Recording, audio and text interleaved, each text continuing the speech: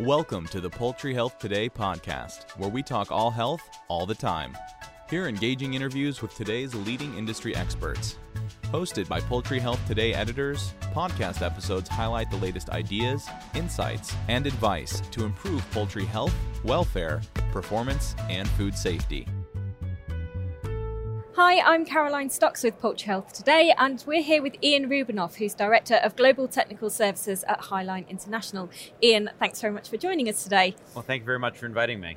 So cage-free production is coming more and more under the spotlight, not least because some 200 retailers have pledged to becoming cage-free by 2025.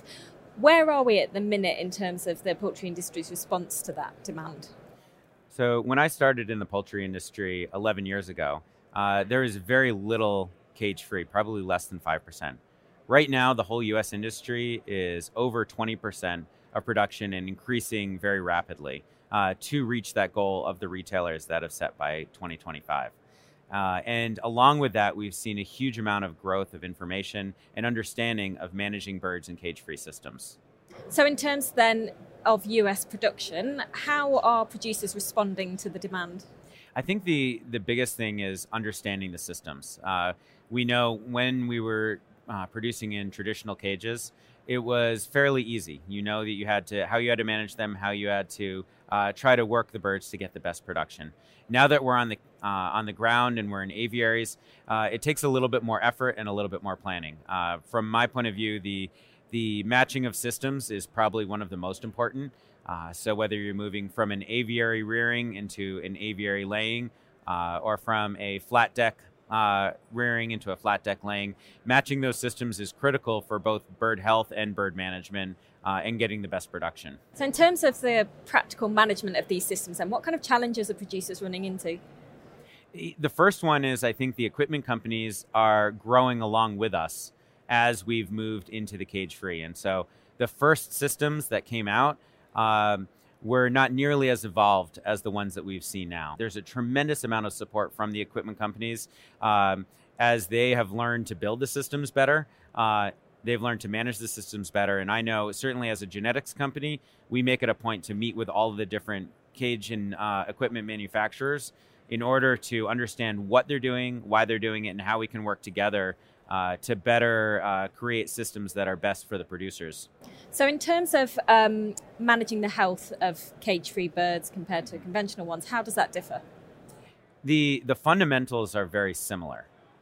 You always need your feed, your light, your air, your water, and your sanitation. We call those the flaws. And that's standard whether it's conventional rearing or whether it's cage-free or alternative.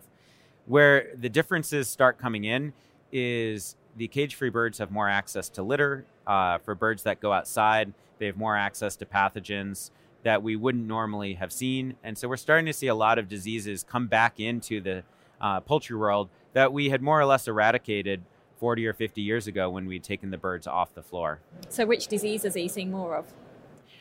We're working with it's the whole gamut. So we have our bacterial diseases, and ones that have really created some challenges recently are Pasteurella and Coryza.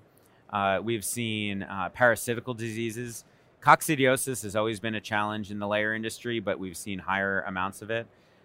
We've seen other parasitic diseases such as blackhead create more challenges now that we're on the floor, because that's a very difficult one, and especially because there's a component of parasites involved in that one. We've seen worms. We don't have very many options for treating roundworms or tapeworms, and so that has been more of a challenge when we've gone out. And then, of course, viral diseases. Bronchitis has always been a challenge in the industry. And fortunately, we haven't really had issues in the U.S. with Newcastle disease or metapneumoviruses, but that's always a concern. So how are producers actually handling then all these different disease challenges? Because as you mentioned, some of them haven't been seen for decades.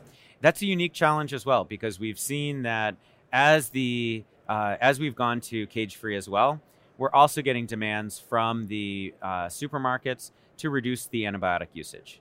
And overall, this is a fantastic thing because we can really help manage birds and we can focus on how we rear the birds better. However, antibiotics have always been something that veterinarians hold very sacred. because we use those to be able to treat birds accurately, be able to use them for the right diseases. And really, it's a welfare situation as well in order to be able to treat birds that are sick. When we have to use a system without antibiotics, we focus a lot more than we've ever had to on the proactive and preventative measures. When we have a lack of use of antibiotics, using vaccines is really a critical component. Vaccinating the birds with the right strains at the right time and with the right tools to be able to protect birds from bacterial diseases such as Salmonella and E. coli, from viral diseases such as Newcastle and bronchitis, and with these up and coming diseases or returning diseases such as cholera or coryza that we've never really had to worry as much about on the layer side. And so vaccination really is the key, in addition to your normal biosecurity, which is always important. We've touched a lot then on health issues there. In terms of welfare, what kind of challenges are these systems seeing? The amazing thing about cage-free systems is we know that birds can really express all of their natural behaviors.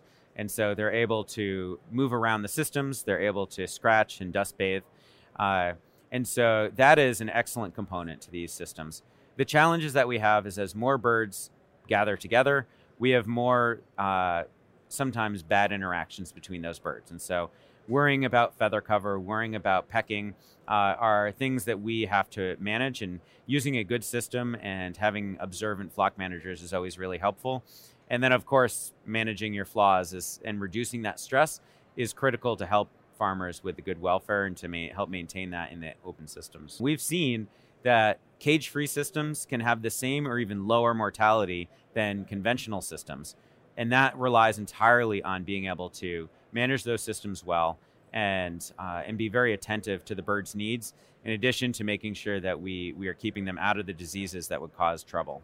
So with increased pressure then on managing Salmonella from a prior to processing perspective, what can farmers actually do to reduce the risk? It's the basic areas of biosecurity, making sure that the food coming in is clean, making sure that the genetic stock is coming in clean, and then making sure that we keep clean of rodents and insects, and that there's a good cleaning and disinfection in between every flock to break the cycle of any infection that might be there. Okay, so just imagine we have a crystal ball then and you're looking to 5 years ahead. What do you think that the cage-free industry is going to look like? I think we're going to be almost 100% in aviaries. I think the understanding of aviary management is going to be a lot better than what we have now. Because there's so many systems, I think we're going to crystallize a little bit which systems really work well and which ones don't work as well. And so we're going to start seeing a lot more replacement of those facilities into ones that are easier to manage. And we know that that's the case. And we're going to just also get a lot more people who understand the management of it. Chickens are live animals. And when you put 20,000 or 50,000 or 100,000 birds in a barn, understanding how they behave and what they need is a unique skill that we need to develop in students, and we need to continue to help our current people out in the industry learn more about. Thank you very much. Well, you've been speaking to Ian Rubinov, who's Director of Global Technical Services at Highline International. Ian, thanks very much for joining us. Thank you very much. Thanks for listening to the Poultry Health Today podcast. To get the latest news and interviews delivered to your inbox twice a week, subscribe to our e-newsletter by visiting poultryhealthtoday.com/join.